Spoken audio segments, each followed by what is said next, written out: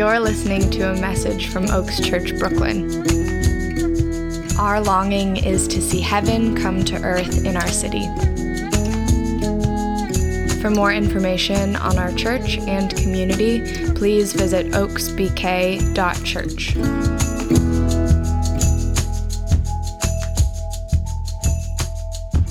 Hey friends, I'm Diana. I'm going to be reading the teaching text. It's a bit of a long one, so everyone just place your feet on the ground. Yeah, just get ready to hear the reverent word of God together. This is Proverbs 2, verses 12 to 22.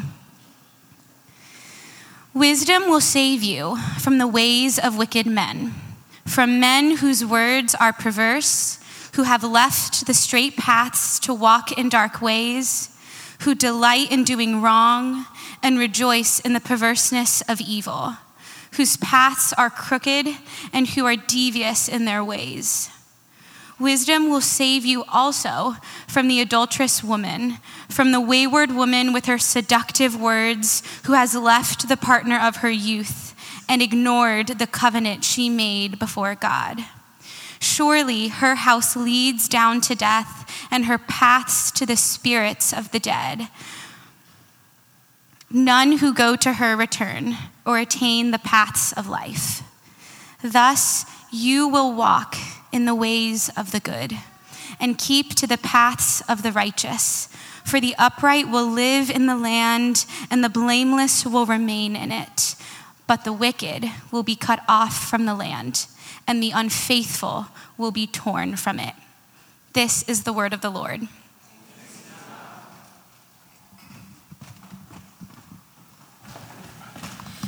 Good morning, church.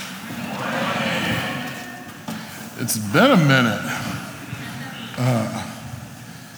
I've had the pleasure of the last 2 months just listening to some of the amazing teachers God has blessed this community with, and hearing how they have brought us the word of the Lord for edification and encouragement. And as we've been going through this series on Proverbs and Sophia, these discourses on wisdom. And I loved last week when Tina, our new elder, gave us a great word. She started off with this, I'm going to give some facts about myself. And she felt like a good teacher always kind of starts with some facts. And I was like, well, that's pretty smart. It's been a couple of months. Maybe I should do the same. And so I will give you a fact you may not know about me. Most of my life, I have loved poetry. Yeah, that's okay. A couple of poetry fans in this. Yeah, cool. That's great. I am not going to tell you where it is or how to find it, but there is a not so insignificant podcast that highlights a performance of some of my cringiest teenage love poems. So you can consider that an Easter egg. Good luck. But ever since, it started with Dr. Seuss, and then it just moved on from there. Maya Angelou, Langston Hughes, Langley Eve. Oh, love poetry. Before I fell in love with words, with setting skies and singing birds, I first fell in love with you. Oh, come on. On from there, Paul Celan, John Donne, Wendell Berry, now Hanif Abdul-Rakib. I just love poetry. And my favorite poem, if I had to tell you, has been one that has stuck with me since I first read it, a teenager in high school, and it's Shakespeare, a little basic, I know, but it's his Sonnet 130. And if you've never heard it, there's also an incredible recitation of it by the late Alan Rickman. You can find it probably anywhere. He does such a great job, but it goes like this. It says, my mistress's eyes are nothing like the sun. Coral is far more red than her lips red. If snow be white, why then her breasts are dun. If hair be wires, black wires grow from her head. I have seen roses damasked red and white, yet no such roses see I in her cheeks. And in some perfumes is there more delight than in the breath that from my mistress reeks. I love to hear her speak. Yet well I know music hath a far more pleasing sound. I grant I've never seen a goddess go. My mistress, when she walks, treads on the ground. And yet, by heaven, I think my love as rare as any she belied with false compare. All right, there's two reasons I love this song. I didn't write it. There's two reasons I love this poem. First is mostly because it's petty. I have known to be a petty Murphy in my lifetime. If you don't know much about poetry, so in the Elizabethan period, it's like 1600s, late 1500s, the time of William Shakespeare, the predominant form of poetry was the sonnet, and the sonnets were just effusive love poems, and they were so hyperbolic, and it was like pop songs, just sugary, sweet love. And in the midst of this, William Shakespeare, he's like one of the obviously most famous poets of the time, he writes this sonnet that's just like so sticking it to every other person writing those things about how their love is like the rising sun who warms my light and gives my bones the ability to come from the dark cold of night. And he's just like, nah, my love, her breath stinks, but I love her. So petty, and I just love it. But the second reason is because it's so real. And I'm not much for sentimentality or flattery. I'm just kind of a straight, no chaser kind of guy. And so I kind of just love this idea of a love that's rooted in genuineness and authenticity. Right? When you're like, I don't know, maybe it's because I was never into fairy tale love because I never looked like the princes on any of the movies. I need a Shrek kind of love, like someone who's just gonna see me for me and all the layers of this onion, But it's based in something real. A love that lets you be bloated and tired and hairy, who loves you after garlic bread.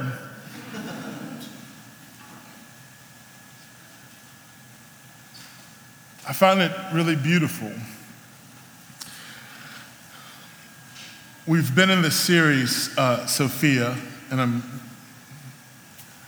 going to tell you why I told you all that in a second, but I just want to recap us for those who haven't been in the room.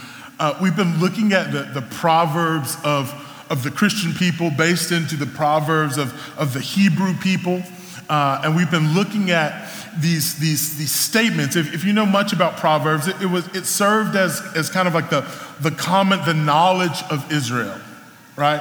And it touched on everything from money to relationships to spirituality and how you should live your life. And it's usually condensed into these short little pithy statements that kind of just tell you everything you kind of need for life. And that's in the larger context of an ancient Near East where there were all sorts of codes and ways that you should live. There was all sorts of wisdom, if you will. And so here, for these people, for the Israelite people, they have their own book of wisdom. But the thing I love about Proverbs is that it places its wisdom in a true experience of what it means to be human. At least in my estimation, and as I read it. And so just like that sonnet, it's what draws me to the Proverbs, and in particular, our teaching text for the day. We are closing out this series, and we're going to end right beside where we began a few weeks ago, and I encourage you, if you weren't here or haven't listened to it, to go back as Ryan opened us up, and he talked about kind of the form and function of wisdom in the Hebrew culture, and now press forward into us as Christians and followers of Jesus. And he talked about for the ancient Israelites, for the Hebrew people, that wisdom was based in a person. Proverbs 1 says that the beginning, the fear of the Lord is the beginning of wisdom. And this fear, it's a weird word, but it's talking about proper respect, proper awe and reverence, this kind of that thing that happens with no matter who you think, how you feel about the person that's president of this country, if they walk in, there's something about the title and the office that they carry that kind of demands a bit of a capitulation, a bit of a leaning in, a bit of a respect.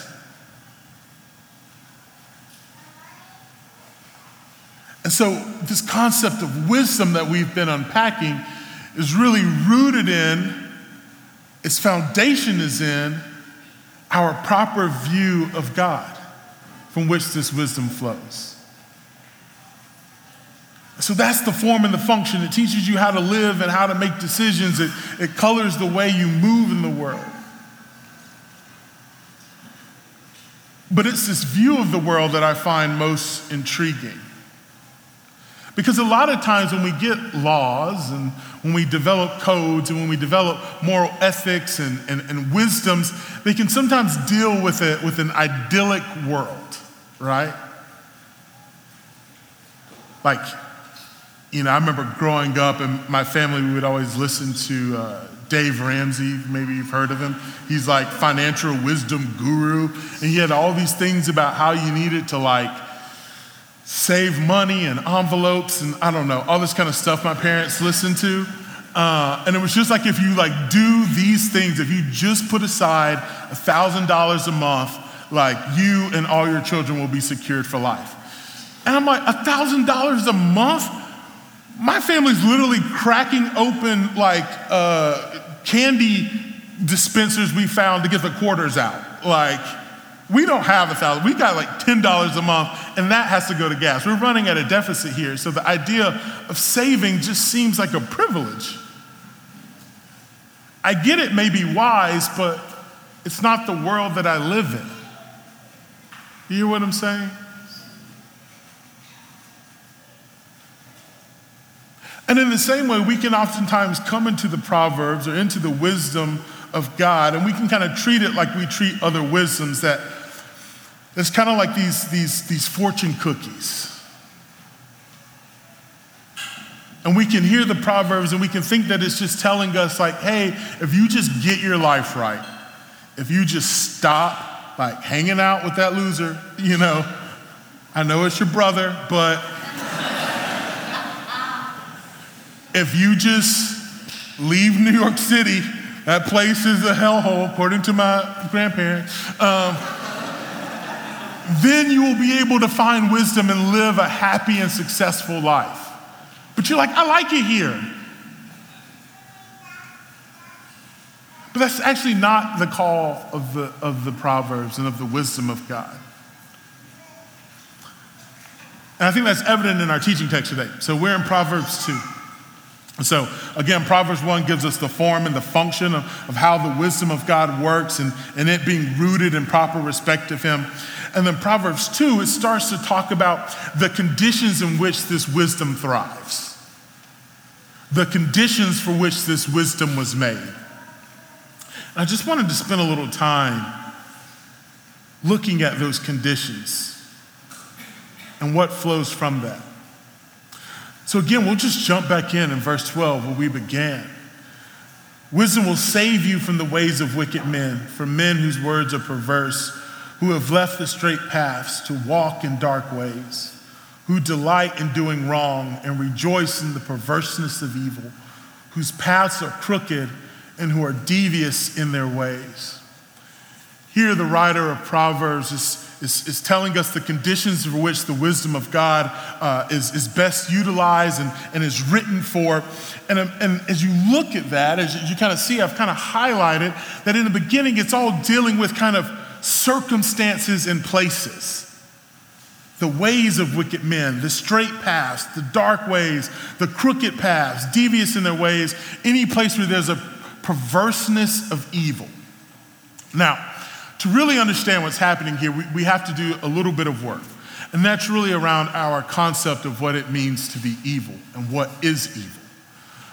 In our Western American, mindset, when we talk about evil, we're talking about like Jeffrey Dahmer.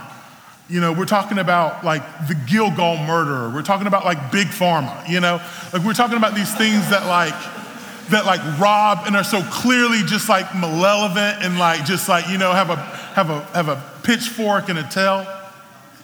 But that's not the Hebrew concept of evil. When it talks about the perverseness of evil, it's actually talking about something a lot more nuanced. When you go through that word for evil in Hebrew, ra, it's actually a borrowed word from the Egyptians, their god of death, I don't know. But the Hebrews have this word ra, and the word that we translate evil, it's used for things across the Hebrew text like a rotten fig, an abscessed tooth, a wild animal, a downcast countenance. All these things are labeled evil. Even God, throughout the Hebrew scriptures at time, is said to have like caused evil and brought evil. And it's like, well, how do I square that?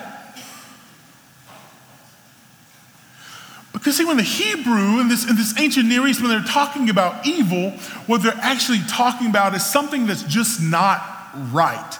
They're not actually talking about something concrete. They're talking about the absence of something. And the way that we talk about darkness. If I tell you to make it dark in this room, you couldn't go get it from the back. You would have to close the blinds and shut out the light, because darkness is describing the absence of light. So in the Hebrew mind, when it's talking about evil, it's not talking about just the person that murders or steals or curses. No, it's talking about anything that deviates from the goodness and the harmony of God. Because that was the standard.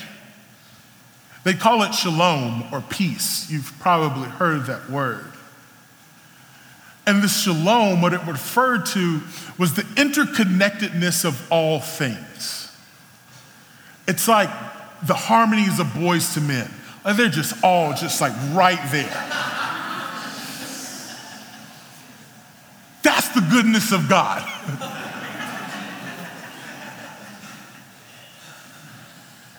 And so if you threw me in there, which you probably heard because I have no shame, you throw my harmony in there and this is all going to fall apart. And the Hebrew people would call that evil. Because this is something disharmonious. It's disordering. It's not the way things were intended to be. Your body was not made actually from its creator to break down, but to live forever in wholeness. And yet, because of our disconnect from the one that sustains us, everything starts to break down. And so I get abscesses in my tooth.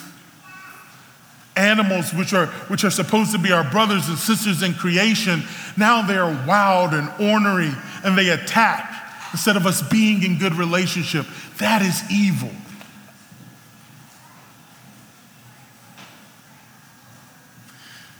So the wisdom of God, as it talks about these places and circumstances, the ways of wicked men and these straight paths and these dark ways, when it's talking about is right in the middle, that perverseness of evil.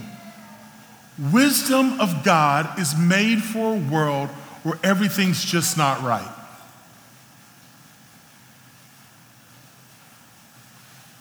Where everything's just not right. Which for me brings it down into my life. Because I don't really worry about murderers on my day-to-day, but I do worry about all sorts of disorder. Like this week, my son, he's 4 years old, and he picks the one day I had to even work on this teaching, to just sit before the Lord. That was the day that he was sick and needed to stay home. The highest and darkest of evils. Disordered my whole week.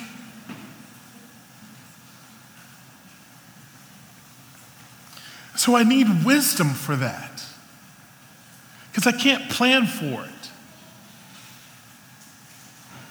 And it's not always so clear cut, this evil. Like I told you, I grew up in a pretty financially insecure home, and there was a history of financial illiteracy that was both a result of my culture and community not having the resources and being robbed of the resources to develop it, but also existing within a system that purposely kind of shut them out from literacy and the ability to move ahead in financial advancement. And so I grew up in that, and I remember like when I turned 18, here was Chase ready to say happy birthday with a $3,500 credit card. I was like, dope, bet. 18 is great. Who wants San Jose's? I was taking everybody out to dinner. And I charged that baby up. We were maxed out so fast I had to get another one. And I spent all this money just on like doing what I never could, being the person that had money, who could help, who could feed, who could pick up the bill. And then I was in financial trouble. And then I had to turn to all these ways, checking the cash and all these things to try to get myself out of this hole. And all it did was just pile on disorder on top of disorder. And my path was crooked. I couldn't find my way forward. My relationships fell out of harmony because I couldn't afford to pay my roommate rent. And those are based off of, yes, systemic things, but also my own choices. And it didn't seem that nefarious. And yet the scriptures actually would call it evil. There was some intention there. And it brought disorder. And yet there's a wisdom for that. There was a wisdom for me in that place. It was the wisdom of God. But it's not always just our circumstances and our situations, right, for which we need wisdom. So Proverbs goes on. Verse 16, it says, wisdom will save you also from the adulterous woman, from the wayward woman with her seductive words, who has left the partner of her youth and ignored the covenant she made before God. Surely her house leads down to death, and her paths to the spirits of the dead. No one who go to her return or attain the paths of life. There's a shift now as the writer of Proverbs is talking about this wisdom and what it's for. Yes, it's for the circumstances and, excuse me, the places and the circumstances of evil, but also the people and the influences. So you can see it highlighted, this adulterous woman, this wayward woman who left the partner of her youth, ignored God, goes down to the spirit of the dead. These are all these negative people and influences that come. Thank you.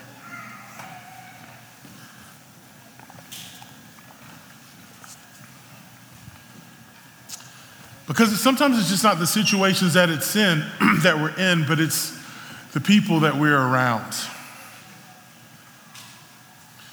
And we all know the kind of stereotypical understanding of this. Again, when we talk about it's kind of this wayward woman, we can kind of get this picture of a person who's just out for evil. We've all got that friend that you know you probably should say goodnight to before midnight. Because anything they suggest after that is not going to be good. It'll be fun, but it will not be good. But it's more than that. The word when actually talks about this adulterous woman to the Israelites who would read this, yes, there was a concept of the foreigner, or kind of this kind of idea of those who didn't live under the wisdom of God, right? But there's also the same word has this other context of those who were within the Israelite culture, who were people that obeyed the wisdom of God. But this person had kind of moved away from it in the way they lived their life. This is what's being referred to. It talks about this idea of a woman who ignored the covenant she made before God. So it wasn't just like city girls and boys, it wasn't just that. But it was also people who knew better, and yet had come to a place in their life where they were just living crooked. And maybe it looks like this. There's the people you chose and there's the people you didn't choose. We call them family. And maybe you know the brokenness of family.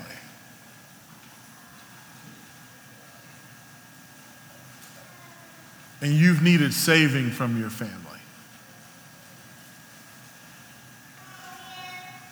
And maybe your family of origin has led down to death.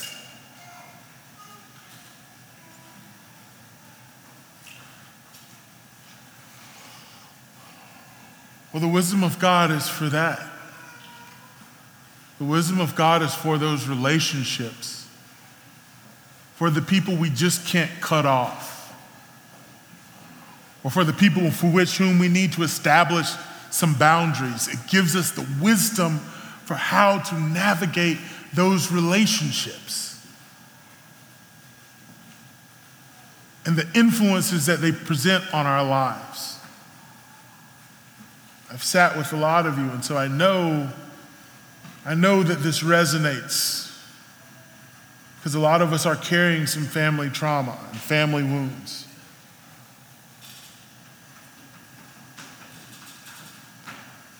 But the writer of Proverbs tells us that wisdom will save us from even them.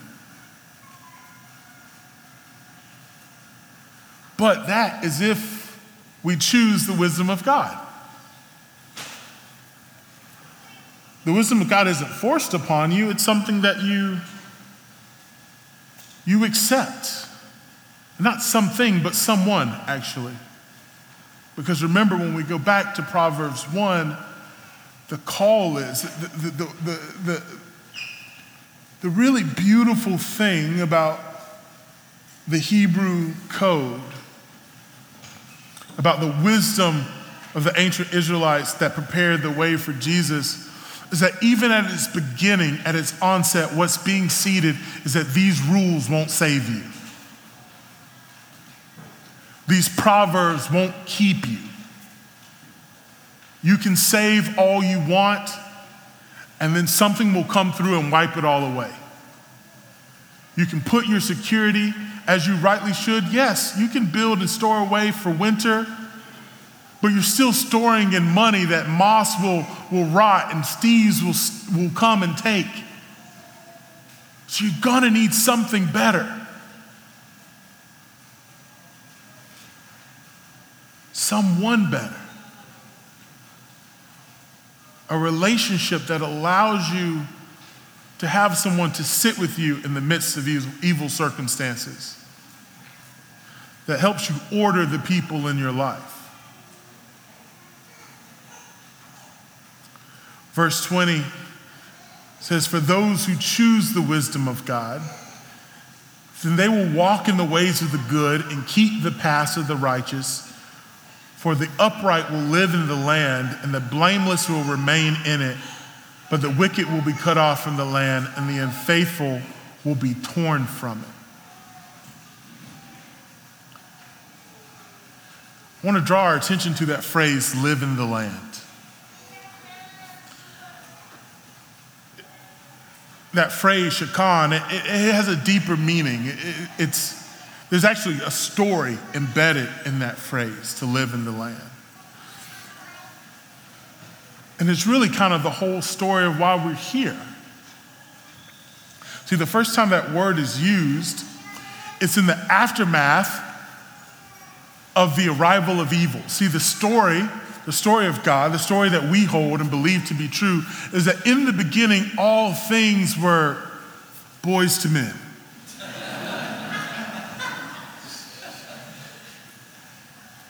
And then Patrick entered. Disharmony entered. Someone tried to go it alone. Isn't that how it always is? The moment they put their finger to their ear, you know this is not going to end well.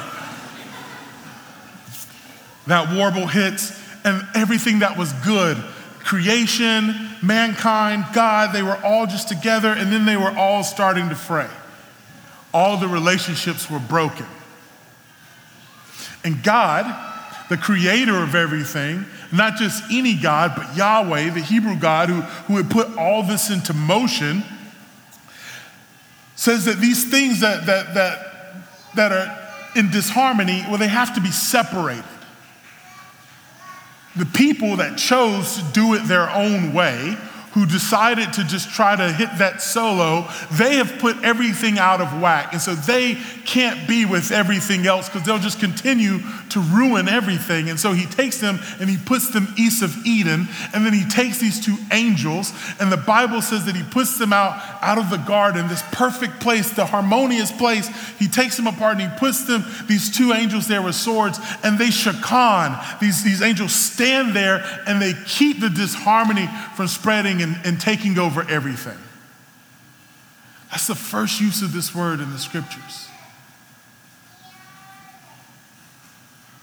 These angels dwelling right there, marking off the boundaries of what was harmonious.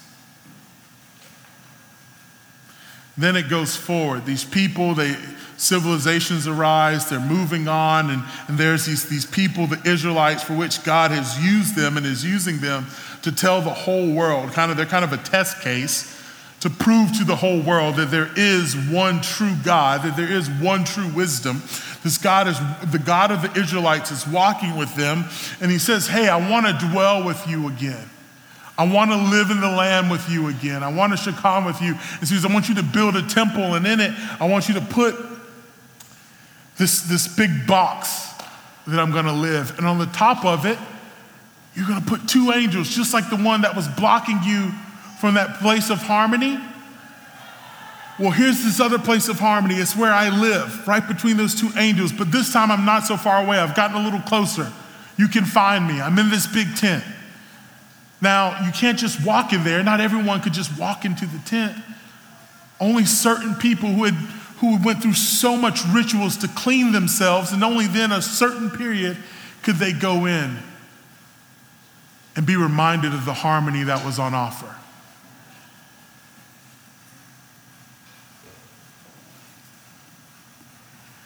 And then the harmony needed to spread a little wider. And God makes his promise. He says, listen, I'm coming again to Shekan, to live in the land, to dwell with you, to bring more harmony in your midst. I'm coming. Wait for me. And this is going to be for everyone, not just this test case to people, not just this one people, but anybody will be able to know the harmony that I have to offer. So this is why when Jesus is born, he is given the name Emmanuel, God with us. The harmony returned. The harmony was a man that showed people a harmonious way to live. And he did it so well, people killed him for it. Because to people who can't hit a note, we hate people who can. Because you reflect to us what we can't do. And instead of saying, will you teach me your ways, we say, get away from me. And so they did that to Jesus. And he let them do it. And then we believe that after he was murdered, placed in a tomb, that after 3 days, the Son of God, the harmony in human form, it came out of a tomb and showed you that there's nothing you can do to stop this train. This harmony is moving. We're all going to learn our parts. He's here to teach us. And it doesn't matter how bad you sing, he's going to get you right. And so he comes out of a tomb and he starts teaching the people that he'd been teaching, these 12 men and this band of women and men beyond them. He sent them out into the world and he said, start teaching people how to sing. It's a simple melody. Love your neighbor and love me. That's the harmony. That's the harmony. Love me, love each other, but in ways that is nuanced and real. And then Jesus says finally, but the harmony won't work if you all have to keep coming to me.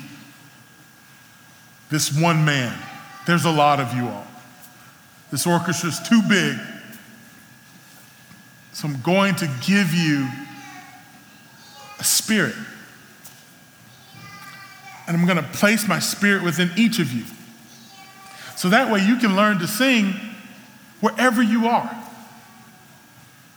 Whatever you're doing, whatever evil place you find yourself in, with whatever evil person you find yourself beside, I will be there to show you wisdom and how to take that disordered place and that disordered person and invite them into harmony. You will become agents of harmony. But you need my spirit. And you've got to keep coming back to me to be reminded of the song, to be reminded of the melody. I'm using all sorts of musical terms. I don't even know if this is right. But I think you're tracking with me.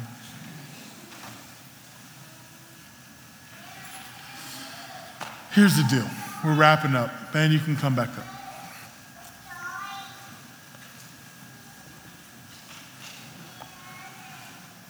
If you sat through these last weeks of Proverbs, if you go and pick up your Bible and turn to Proverbs and just try to find some rules to live by, you will find some stuff that will be relatively helpful. It is true and it is good. But if you try to treat it as a rule book and a manual for living, you will find that it has nothing to say about how to live your life on social media. It has nothing to say with how to interact with AI. It has nothing to say about inflation, and it has nothing to say about 401k and retirement. Like, it doesn't say those words. So if you're looking for some rules to keep, you're gonna be piecing a lot of things together.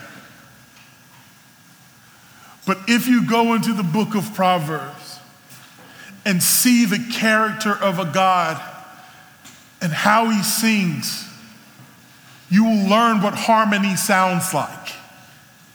And then when you choose to receive the Spirit of God, you will have that harmony in your ear. So no matter where you go, no matter who you're with, you will know what is right. And you will know what's out of tune. And you will actually be able to call those things into harmony. That's the invitation. And so if you this morning are in a place where you feel just out of harmony and have been for a while, there's going to be a prayer team up here, and they're going to make their way now. They would love to just sing a little song into your ear, not an actual song, but they're just going to pray over you. And I wonder that as they pray for you, if you will listen and see how the words resonate with your heart. And if it sounds a little bit like the harmony your life has been looking for.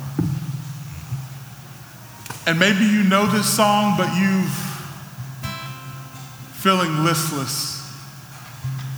You haven't been going back. So you know bits and pieces, but maybe there's an invitation today to be reminded of the song you were made to sing, of the harmony you were made to carry. We want to invite you for prayer.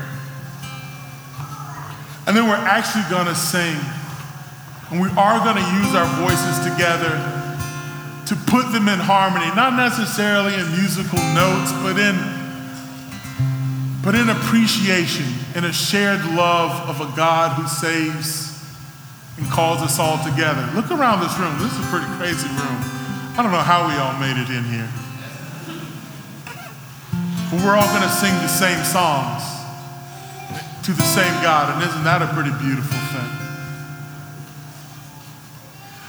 And then lastly, we're going to come to the table. Because the Spirit of God dwells in our hearts, and it speaks to our minds and influences our emotions, but it also has something to say about our bodies. And so we need this melody in our very bones. And so we come to the table to be reminded that we're learning from a God who has come and lived among us and knows all the words, who has died and has come again, so that we can learn how to live in harmony with God and each other. So I'm going to bring forward our communion servers, and they are going to stand ready to serve you the bread and the wine.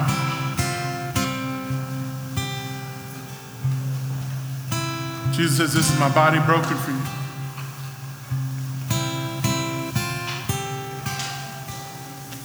I've been broken for you. I've been disordered so I can show you that I can take disorder and bring it back to harmony, even if that disorder is death.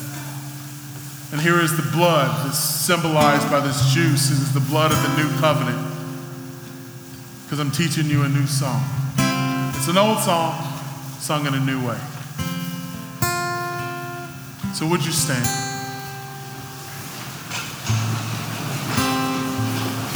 Whether you need to come and receive prayer, lost or listless, come to the table and be reminded of the song that's been sung for you, or whether you need to bring your body and use your own voice to sing praises to God, may we respond to the wisdom of the Lord. We thank you, Lord. We thank you. Amen.